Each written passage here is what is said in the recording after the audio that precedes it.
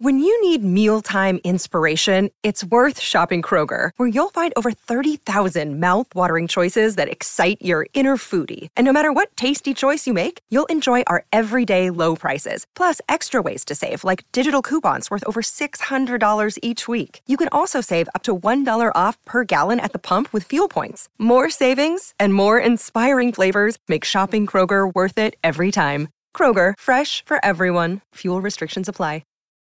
It's the most anticipated WNBA season in history. And you know what that means. Court is back in session. Welcome to Queens of the Court, an Odyssey original podcast. I'm your girl, Cheryl Swoop. And I'm Jordan Robinson. All WNBA season long, we'll be bringing you interviews with star athletes, analysis on your favorite teams, and lots of hot takes. Order in the court. Follow and listen to Queens of the Court on the free Odyssey app or wherever you get your podcasts. Got our take cannons loaded and ready. Absolutely dominant on deep routes. Absolutely dominant on short routes. Boys are back. Excellent separation against man coverage. This is Reception, the show. Yo, what's cracking, everybody? James Go, Matt Harmon here with you on Reception, Perception, the show. All right, Matt. We've got the Combine right around the corner, and we are in full. I just feel like we're in full off-season swing now. You know, we're getting franchise tag reports. We're getting talk about surprise cuts, movement on the draft board. I just feel like, all right, the door is now open, and the off-season has officially begun. Yeah, we've got GM press conferences, coaching press conferences going on today. Right. A lot of good stuff coming out of there. I always love this. I've never been in the Combine. Have you ever been in the Combine? No. I was too small of an employee at NFL Network for me to have gotten invited there. Well, if you were too small of an employee at NFL Network, I obviously was not getting invited at that time. And I think it would be fun to go. You know, if for nothing else, just to, yeah. I mean, I've always wanted to go. Maybe at some point, I'll make the pitch to Yahoo. We do like some. I mean, because I'm sure we could do a great show and stuff from there. Maybe someday. I'll make it. But meanwhile, it is fun to watch from, afar. We've got that going on. We've got the actual drills coming up this weekend. And we've got free agency. And we have, I'm feeling the mega anxiety of like I'm already behind on my charting work, or, oh, my God, there's so much to do. So all the off season is playing out as scheduled. We've got all the typical events that you can expect in the off season. Combine, free agency, the draft, and just waves and waves of anxiety of being behind on charting work for me. All of the typical tenets of an NFL offseason. But the crazy thing about that is you have so much of the work actually done because you did this year for the very first time ever. You did in-season charting. So you actually have quite a bit of games under the belt, dude. Yeah, which is going to be great because, as I told you last time we recorded, that we're going to move out of LA in the next 3 months. So I've got quite a bit on my plate coming up. Going to just try to pull off a cross-country move and keep the website fully populated. That's fine. Well, who cares? Totally fine. Easy, going to buy a house for the first time. Easy stuff. Easy work coming up for your boy here. Totally going to be absolutely cool the next few months. But yes, you're right. In the coming months, that will be easier because I did so much work on the in-season charting. The problem is, like, the guys right now, and I know a lot of people don't care about this, but maybe some people find it interesting, the actual process of it all. But, the first group is free agents. And as we keep saying on the show, the guys that are going to be available in free agency, not exactly exciting. So I don't have a lot of games logged on DJ Chark. You know what I'm saying? So it is a little bit of like, all right, let's race to get this first. I know, how dare me, but it's a race to get these first group of guys up, especially because I am trying to, do guys like, Mike Evans, Keenan Allen, Michael Thomas, these guys who might get traded, released, or at least have a quarterback change. That's a new thing for the site this year. So all that stuff will be on the site very soon. But that's the only reason I'm feeling a little behind right now. There you go. By the way, we've got a lot of off-season movement here, but on today's show, I thought it'd be fun, or at least you thought it would be fun, and I totally agree with you that we could talk about, quarterback needs for various teams. Should they go veteran? Should they go young? What direction should they go stopgap?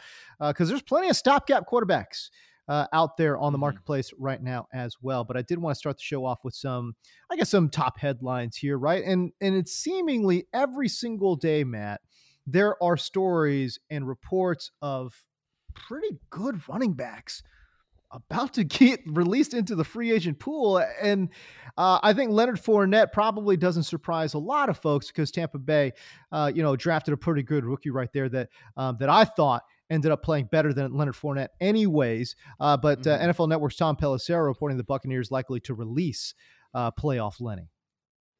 Yeah, and I also wrote on here too about Joe Mixon could be a potential cap casualty. Right? You're so right that, and we could talk more in depth about both these guys and what they might leave behind. But your overall point is so true that what did we talk about last episode? There is going to be a cataclysmic kind of shift at the running back position this offseason. And, for guys like Tyler Algier, great example. Terry Fontenot, the Falcons GM, this just recently at the Combine pressers was like, we love what Tyler brought to the table this year, but you need multiple running backs. Rachaad White, even the guy that, Fournette's getting bounced out of there. Who's to say they don't use another day 2 pick at the running back position, or for sure they sign one of these free agents to a decent, well, probably not a free agent because they're so cap strapped, but basically, like, if you think you've got a guy, Dynasty's a great example. Like, you think you got a guy in Dynasty who, he's going to moonwalk into a starting position this year. Maybe not, man. Yeah. It's just going to be a lot of tectonic plates shifting around this offseason. I mean, you take a look at the free agent pool already. We're talking Saquon Barkley, Josh Jacobs, Tony Pollard may or may not get franchise tagged. I don't know. I mean, we'll get into that in just a bit, but he could be tagged. Miles Sanders is going to be out there. David Montgomery, who I'm not a big fan of, but he'll be out there. Jamal Williams, who is a great locker room guy and highly productive, especially around the goal line, is going to be out there. He's just 28 years old. I can't believe Kareem Hunt is just 28 years old. It feels like he's been in the NFL freaking forever, but he'll be out there in the free agent pool. I think Damian Harris is actually a very good running back. Maybe got pigeonholed into like a banger type, but I actually think he could play all 3 downs. He's just 26 years old. Devin Singletary's been productive at times. He'll be out there in the free agent pool. And my boy, D'Onta Foreman, just 27 years old, also out in the free agent pool. And I think he's a really, really good player. And I will be very interested to see where he lands because I promise you he will push for starting reps there. But again, we're just adding more names to the pool. Leonard Fournette will be out there.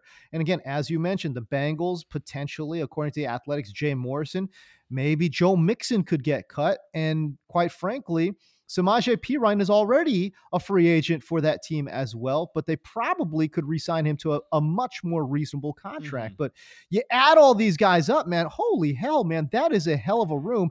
And on top of that, the draft class is looking pretty good too. Yeah, the draft class being potentially pretty solid at running back and also just cheaper. The reality is like the Bengals are a great example that, if they were in a situation where they could afford Joe Mixon, I think they'd want to keep him around. But going younger and cheaper at running back is probably a good idea when you have the Joe Burrow contract on the horizon, the T. Higgins contract on the horizon, the Jamar Chase contract hopefully on the horizon. Right. You want to keep that core intact. You probably are going to go ahead and go a little cheaper at running back. But these guys like Damian Harris is a great example of a player I think is a really good football player, a really good running back, but he might have to wait until like after the draft to sign because teams first want to see like, all right, what can we get in the draft? Again, younger, more years, cheaper years, stuff like that. If we end up using a 3rd or 4th round pick at running back, we're probably not interested in Damian Harris. So the supply is just greater than the demand too, because you look around the running back landscape and there's not a ton of teams that are just like screaming for help at the running back position. The one I thought about today, I just wrote an article about this, but the one I thought about today that might be really interesting is like the Dolphins in terms of being like a big player at the running back position. Tua's still on a rookie contract.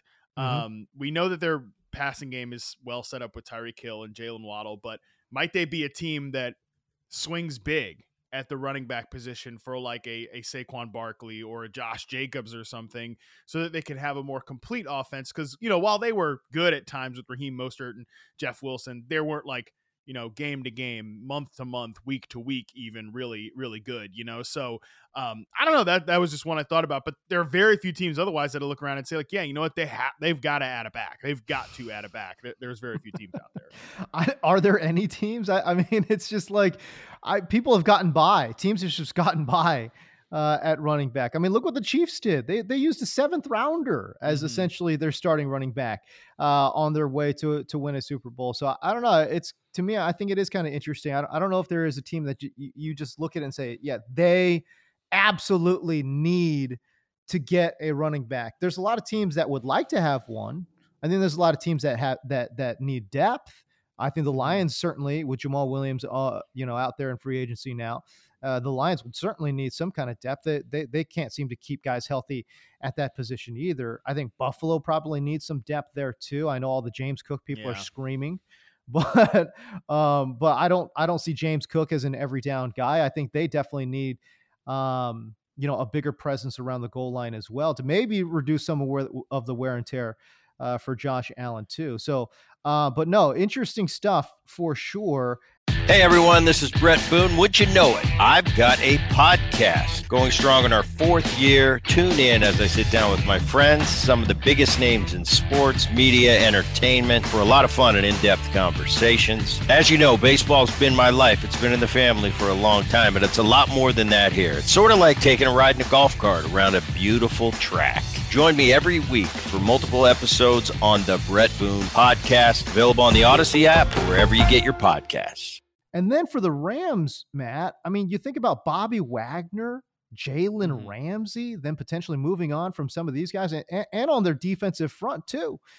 There's going to be some changes too. So, man, the Rams look like they're going to try to retool by cutting some of these high-priced veterans.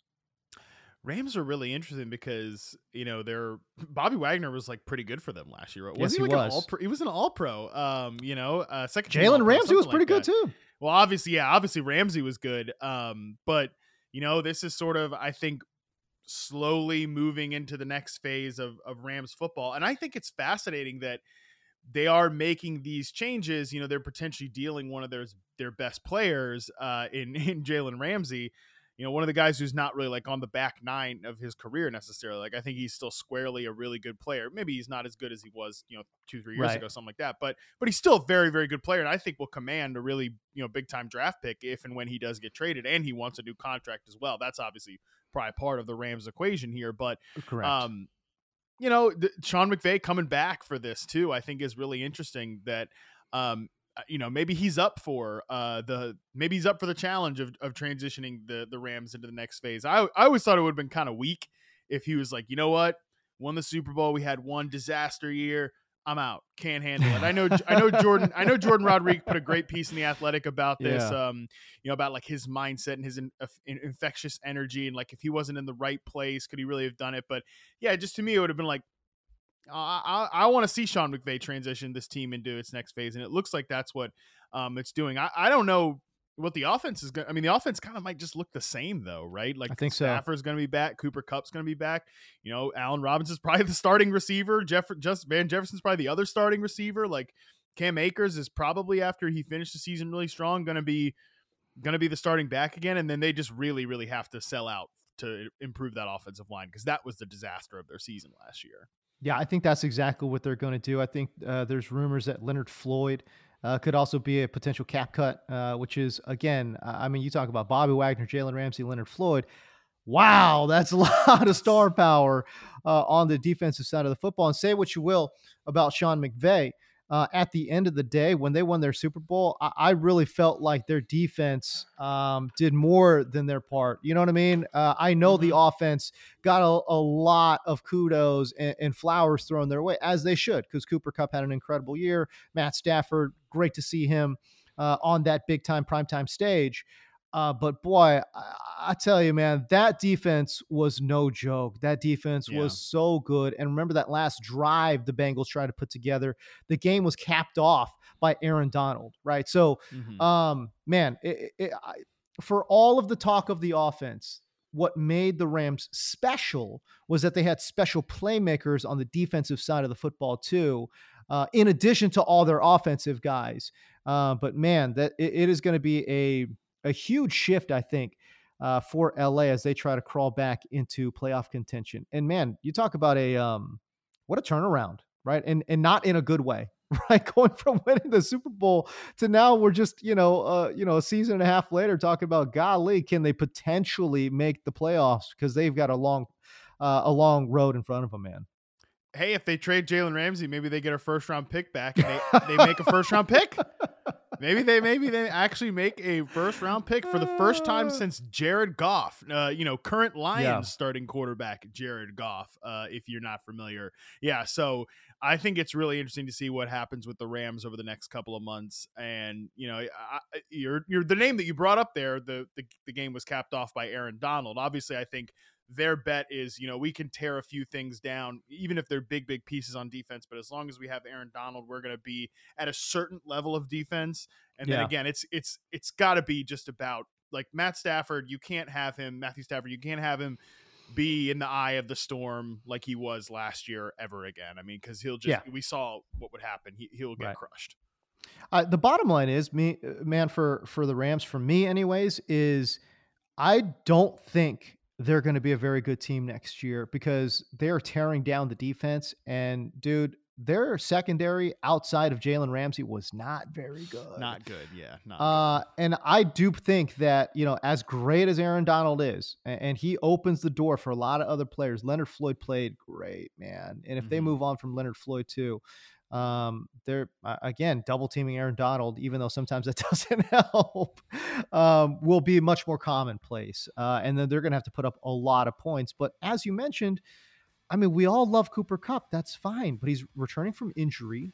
What does that look like? And the wide receivers outside of that, a little dicey. Not a lot of athleticism, dude, out there on the edges not a lot for of the speed. LA Rams. No, not a lot of speed.